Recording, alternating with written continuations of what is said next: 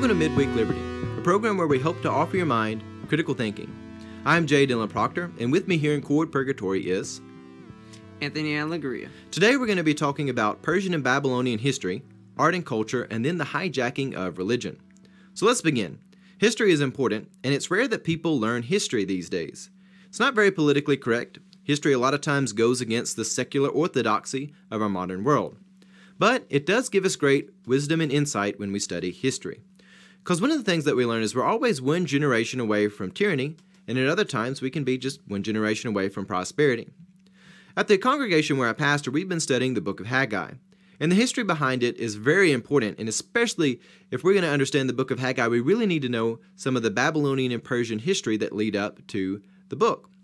The book of Haggai is fascinating and unique, even when compared to other Old Testament prophets. It's one of the 12 minor prophets tucked away in the end of the Old Testament. And contained within its 2 chapters are the dates of the prophet's prophecy, an actual account of the people responding, and the real efforts, the active efforts of rebuilding the temple. Furthermore, the prophet's message is distinct in the fact that it's not so much a call to turn away from sin as it is an encouraging call to action, and the people respond to it. And again, if we're really going to understand the book of Haggai, we need to have a bit of context leading up to it. Particularly, we need to know about the Persian Emperor Cyrus. Cyrus was a man with a lot of names. He was even known as the King of Kings. And while we're not going to go into all the ins and outs of Cyrus and the details of his conquest, we are going to emphasize the date of 539 BC. And this is when he comes to conquer Babylon. This is very important because in 539 BC, the Jews were captives in Babylon. And that's a big problem for the people of God. So before we go any further with Cyrus, let's take the timeline back just a little bit. And we've actually got a graphic here to pull up. And those of you listening to the podcast, it's all right if you can't see the graphic. But I want us to just take a few steps back to Nebuchadnezzar. There's a good chance somewhere in your life you've heard the stories from the book of Daniel, and you've probably heard of King Nebuchadnezzar. He was the Babylonian king who, after taking control of Jerusalem, he carries off the Jews to Babylon as captives. King Nebuchadnezzar is a very interesting figure. Historically speaking, his reign, it had its high and low points, but life under Nebuchadnezzar was certainly not one that would rank high on the scale of freedom as far as the Israelites were concerned.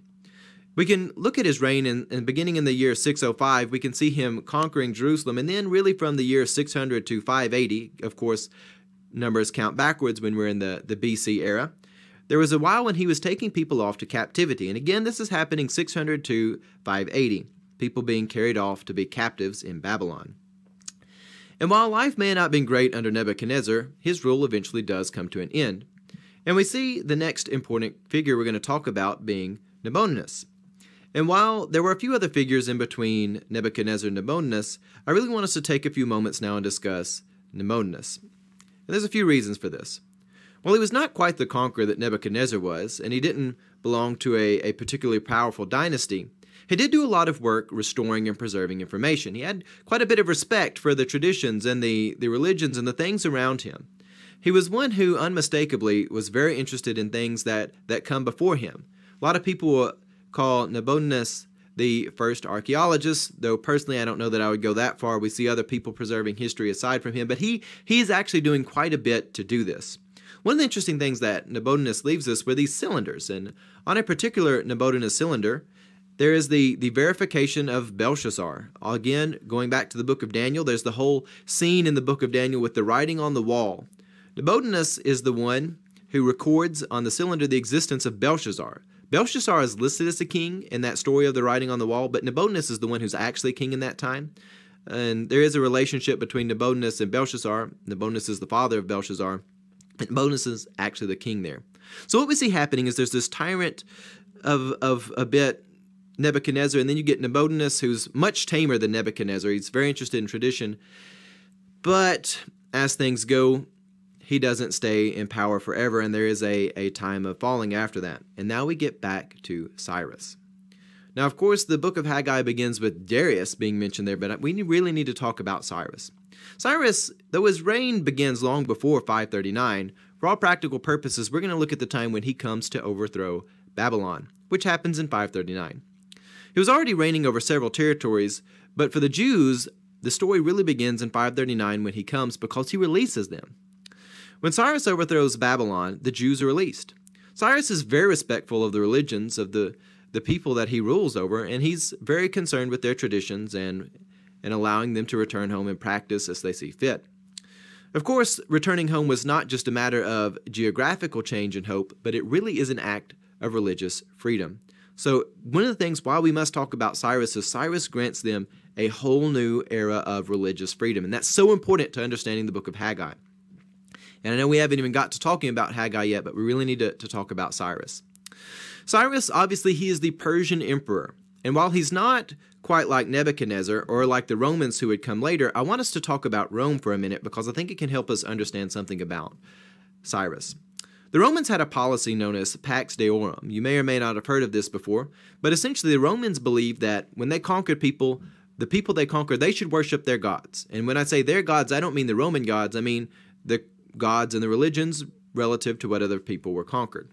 The Romans believed that all gods, even those of conquered people, should be worshipped, and this was to maintain peace in the Roman Empire. The Romans thoroughly believed that people should not be atheists. No matter where you are, you should be worshiping something. All the gods out there in the cosmos, they needed to be worshipped. Cyrus, who was a Persian emperor, and again much earlier than Rome, and certainly doesn't have this Pax Deorum policy, we can learn something from the Pax Deorum policy because it's a good model for understanding Cyrus. He wasn't somebody who was the tyrant like Nebuchadnezzar. He wasn't somebody who was, again, like some of the Romans were, but he did respect tradition.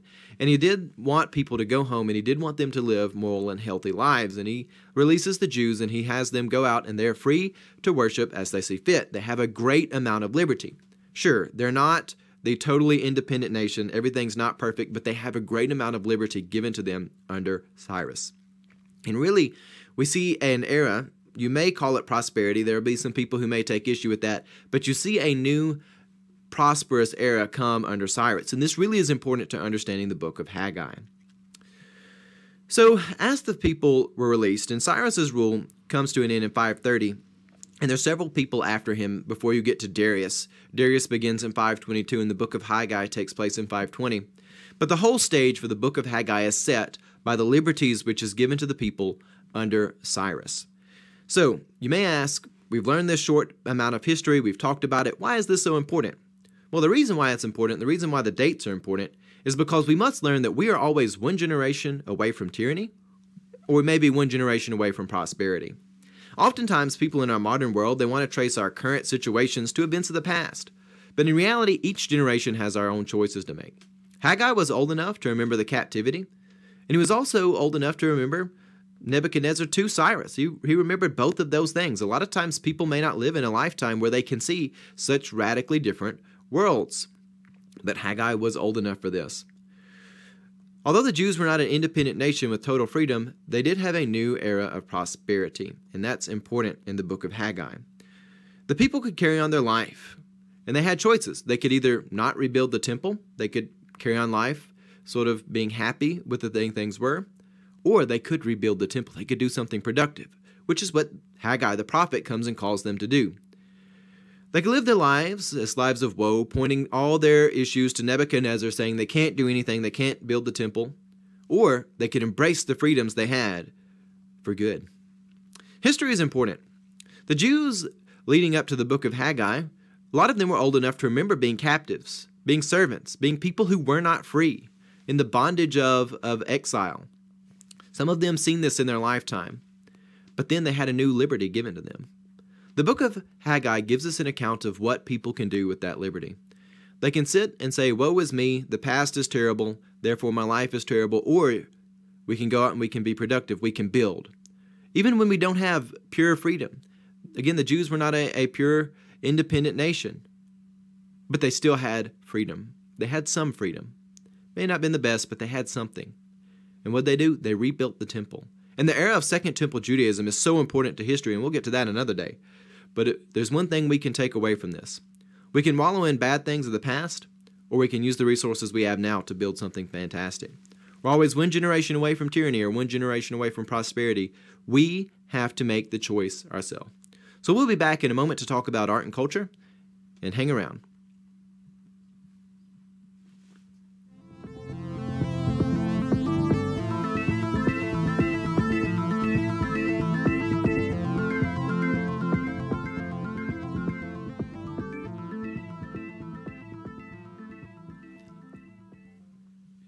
Alright, so this segment will be how art can affect culture.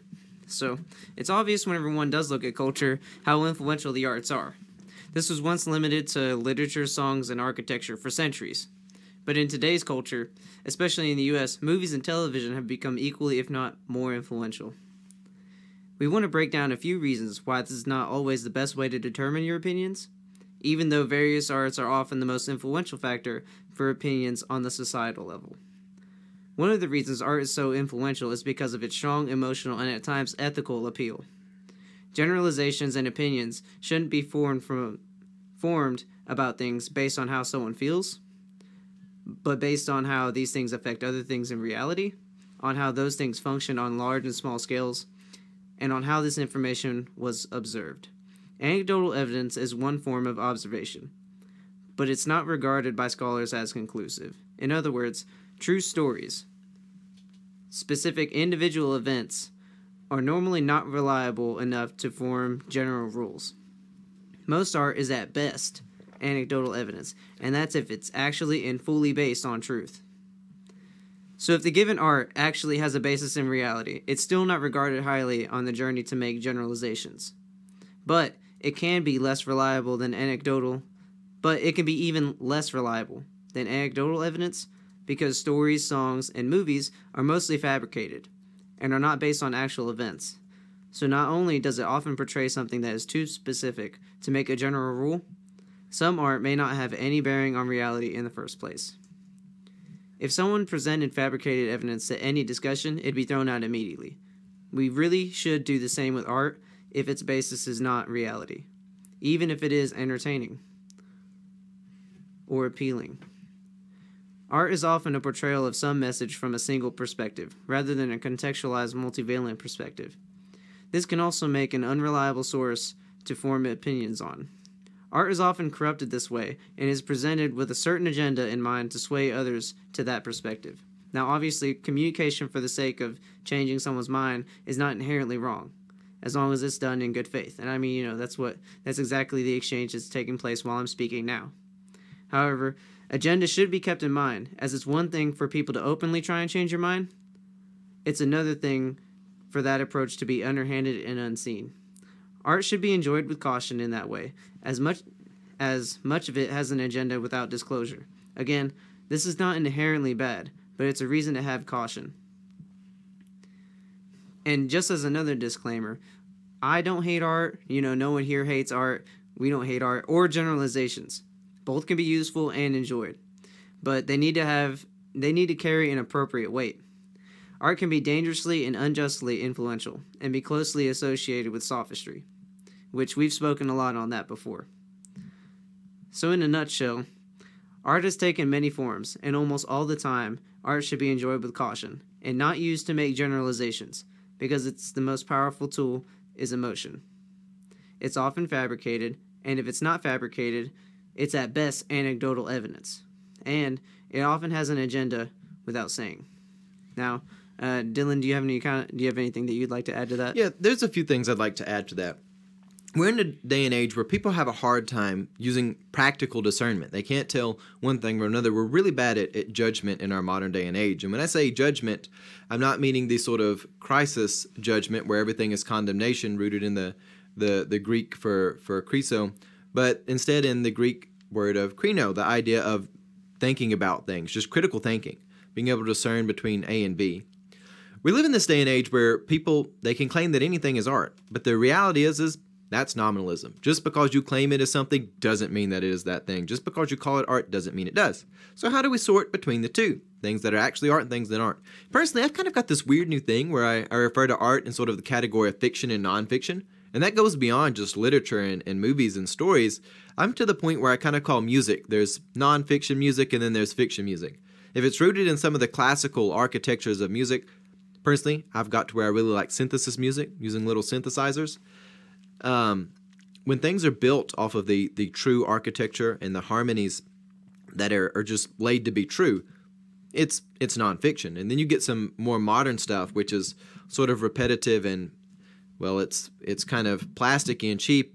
And then you even get some weird stuff out there, like the Rite of Spring by Stravinsky. that kind of fit into the category of fiction. It's not connected to truth. But the one thing we need to learn from this is go back to the classics and look at what the history of art is. Because as we learn the history of art, your whole mind seems to open up.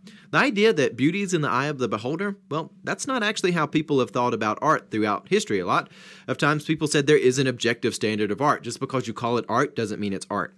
One of the things that I learned so much from in life, one of the most influential things I've ever read, is the text Ion by Plato. You can get it for free. It's a public domain book.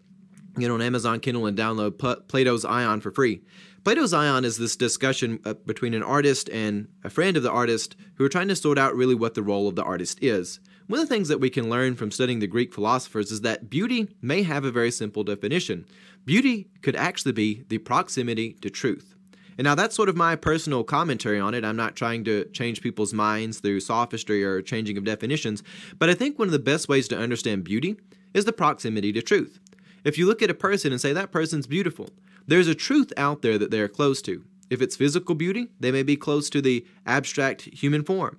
If their character is beautiful, well, that's because they're close to certain moral truths that are in the world.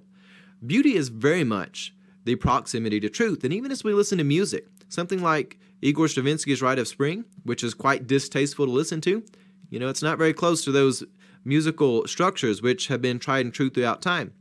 But yet if we listen to something like Maurice Ravel's String Quartet in F major, the music, the rhythms, the harmony is absolutely gorgeous, and it's very close to the truth of, just the tonal structures. So beauty is very much the proximity to truth, and I think that's an important thing for us to do. So the one takeaway I'd ask you to have is this. Some art, just call it fiction. Maybe you're looking at a painting that's something that's completely indiscernible what it is. Be like, that's fictional art. It's not in the nonfiction category, and move along with your life. Yeah, I actually think that's a really cool way to look at it, because, there's a lot of art that could be a lot more enjoyable, especially just, its mere existence. Yeah. If we would just regard it as what it is for fiction. Yep. For fictional purpose. There's a lot of art out there that, it is entirely fictional. It has no real basis on reality, and yet people take so much more ethical standard from it than they really should, just because of the... Even as we look at things that are aesthetic-oriented, visually aesthetic, the great sculptors back, if we look at people, even if you look at somebody like Da Vinci, you look at any of the classics, a lot of times they didn't learn from saying, I'm going to do something radical, I have resent for society, I'm just going to do something ugly and nasty. A lot of times you see things like, I'm going to go to the morgue, I'm going to chop up dead people so that I can learn the bone structure and muscles within people. That way when I sculpt something, it'll be really close to the abstract human form. Does anybody look like these statues? No. Of course they knew that. But the idea wasn't that it would be something that would be oppressive to look at these perfect people, but it was something to admire because it was the abstract human form. You could look at it and you could say, this is something which transcends us all. We all can look to the transcendent good, and that is something of admiration. So, again, look at art, say, that's fiction art. This may be nonfiction art. Some of that stuff out there that's just utter garbage, put it in the fiction category and move along with your life. And on that, we'll be back in a moment to talk about the hijacking of religion.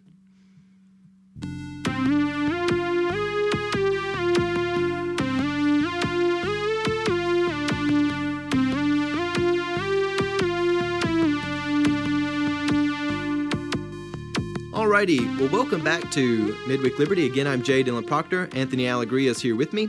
And we're going to wrap up our program today with the conversation on the hijacking of religion.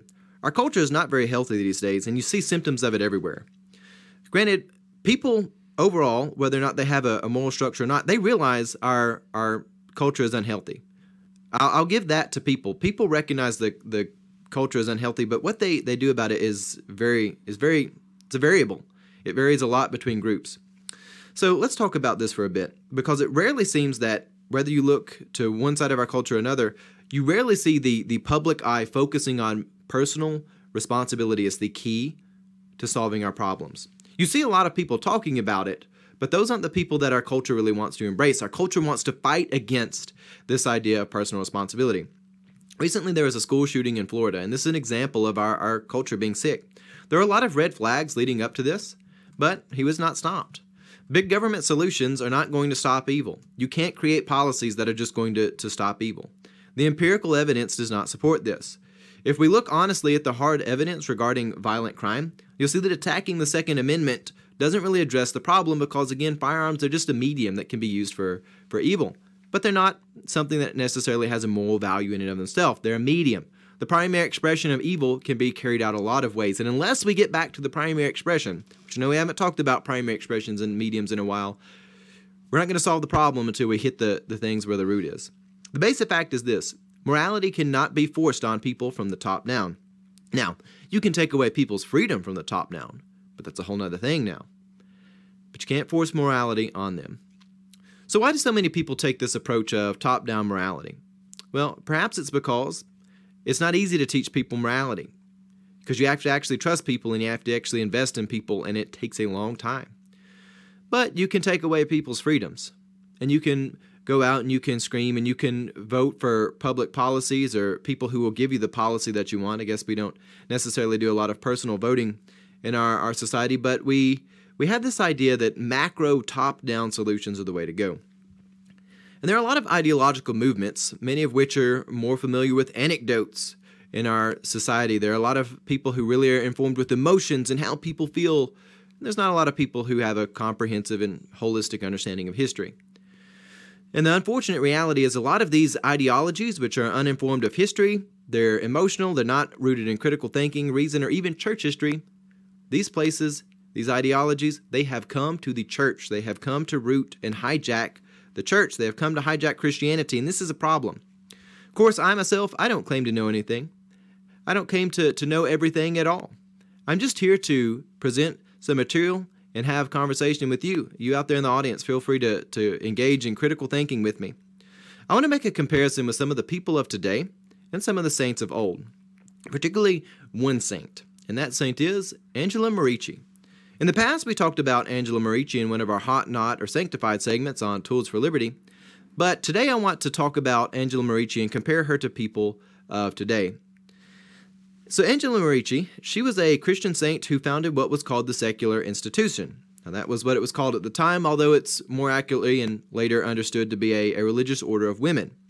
She was an orphan at a young age, and as a young woman, she hated the ignorance of poor and unfortunate children. She was also disturbed by the thought of the decaying family life. So what did she do? She built orphanages and schools to educate children. She taught girls from a young age how to be successful leaders in their communities by building nuclear families. She taught them the things they needed to be disciplined in morality. She taught them the things they needed to be Christian wives and mothers and leaders in their community. And that's so important for us to recognize. So we have some pictures of Angela Merici, and those of you listening to the podcast, it's all right if you can't find pictures of her, you can look some up.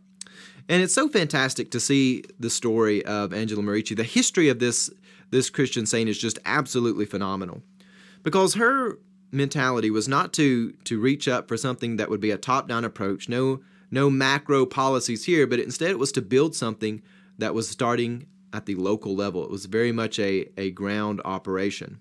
And she built something fantastic, even though she was one who embraced poverty. She helped mend broken families.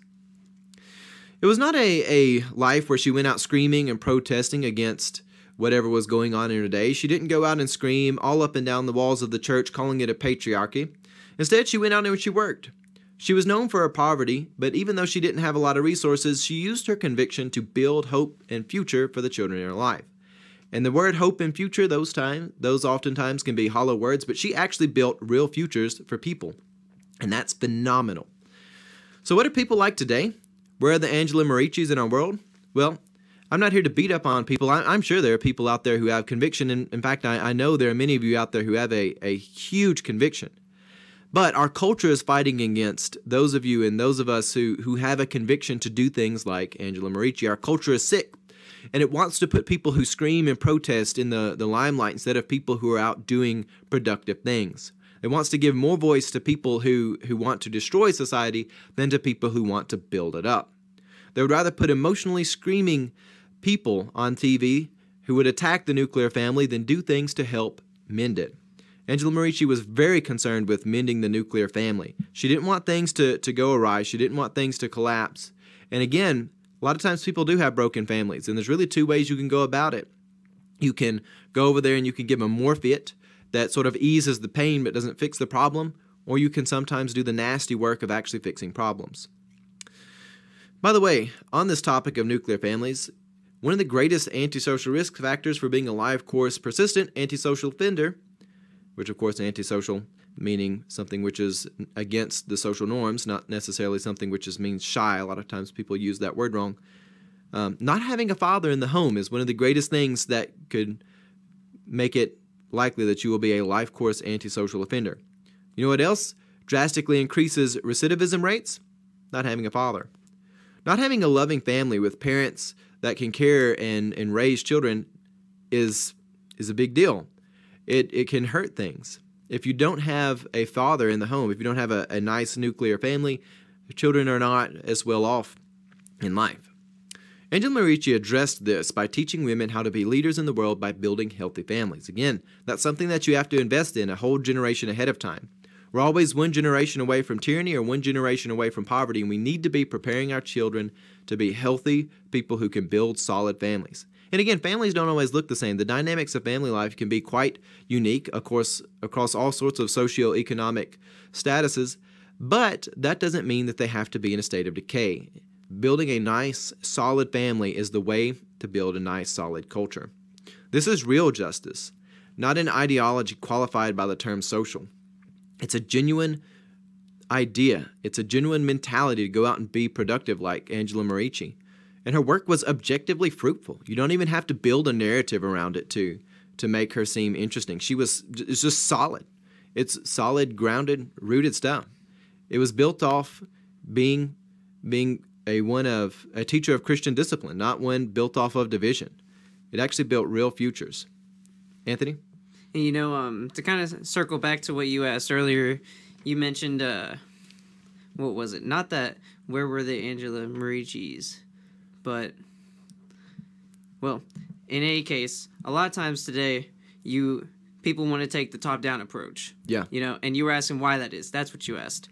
Why is it that people want to take the top-down approach instead of the bottom-up? And, honestly, we could empathize with Angela Merici here a little bit and realize that's not something that a lot of people are willing to do quickly. That's actually a seriously big deal. She completely dedicated her life to making these children's lives better. And, she probably affected countless families. Countless generations are probably been beneficially affected by, her hands. Well, certainly there's a reason she's venerated as a saint. Yeah. It's not just because she was a woman. It wasn't given to her by affirmative action. She has objectively fruitful things. She did some awesome work. She's an inspiration to everyone.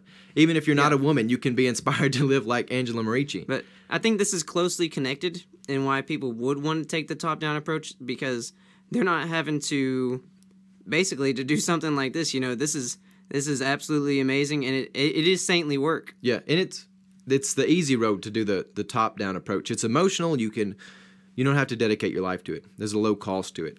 Exactly.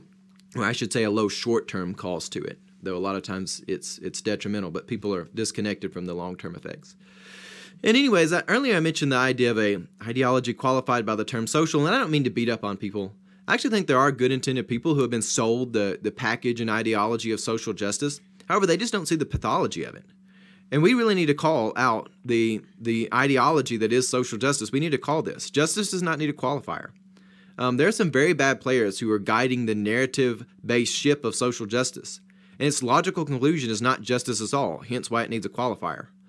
It's basically an ideology of reconfiguring reality so that it matches a narrative. It's not based on what is just for reality.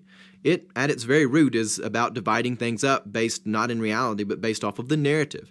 I'm always very skeptic of people who are very good with language, who are very rooted in narrative, who are hyper-obsessed with narrative and identity, because it's a bad thing. It's a bad place to be. It is truly divisive, even though it often yells at everything else for being divisive. Social justice, it is nominalistic in the fact that it believes that if it can call something a thing, then that makes it a thing. They use the word justice, then therefore it must be justice, even though they've kind of slipped in that qualifier to suggest that it's not actually pure justice. It is built off of a lot of heresies, this mentality is, even the most blatant one being Gnosticism, that only certain ideas or certain identities can have certain knowledge and things like that, that there's sort of this Gnostic different ideas and things which are hidden around the world, and you've got to get somebody from this group and only they can have that, and then there's the elect. But anyways, I don't want to spend a lot of time there because I want to talk about something productive, and that is Angela Merici. Angela Merici was not hyper-obsessed with narrative or identity or any other such term, which is a distraction and is very self-centered. She was instead concerned with translating the Christian disciplines that she was convicted by into a meaningful reality for the people around her. Again, she was concerned with reality, not narrative. So my challenge for you is this today. Be like Angela Merici. We're always one generation away from tyranny, but we could also be one generation away from prosperity. Those of you out there who are in my generation, we're the sort of millennial generation, for lack of better term. Sometimes that's a brain teaser, or you might say a brain torture. But nonetheless, we need to be like Angela Merici. Don't be hyper-obsessed with narrative or identity. Don't be someone who wants to tear down history. As Protestants, we've largely lost our Christian history and tradition. And even things like people say, oh, well, Christianity is sexist. If you learn Christian history, the sexist argument is hard to make, and it doesn't hold water for very long, because we look at the list of saints and people who have been influential in the last 2,000 years. We learn about them. We'll quickly find out that God uses both men and women equally to do marvelous, marvelous things. And it's well recorded. It's not nitpicky. It's not like there are a few token women here or there. Church history is filled with them. They were not screeching protesters with their virtues on a sign, their virtues on a comment somewhere in a post, but instead they were saints who transformed the world into a better place. And that's the challenge I have for you today. Be someone like Angela Merici. I thank you so much for being here with us. Again, Midweek Liberty is put together by Kingdom of the Logos. That's sort of our umbrella brand. I'm J. Dylan Proctor. Anthony Allegria, he's the one who runs all the audio video. If you would like to help us out, the big thing you can do is share our content. You can find our free podcast to download on SoundCloud, on iTunes, or on CastBox. Myself, I really like CastBox. Or you can watch the videos on YouTube if you do a search for Kingdom of the Logos. And of course, you can also find us on Facebook. Again, thank you so much for spending time with us. And on that note, have a blessed day.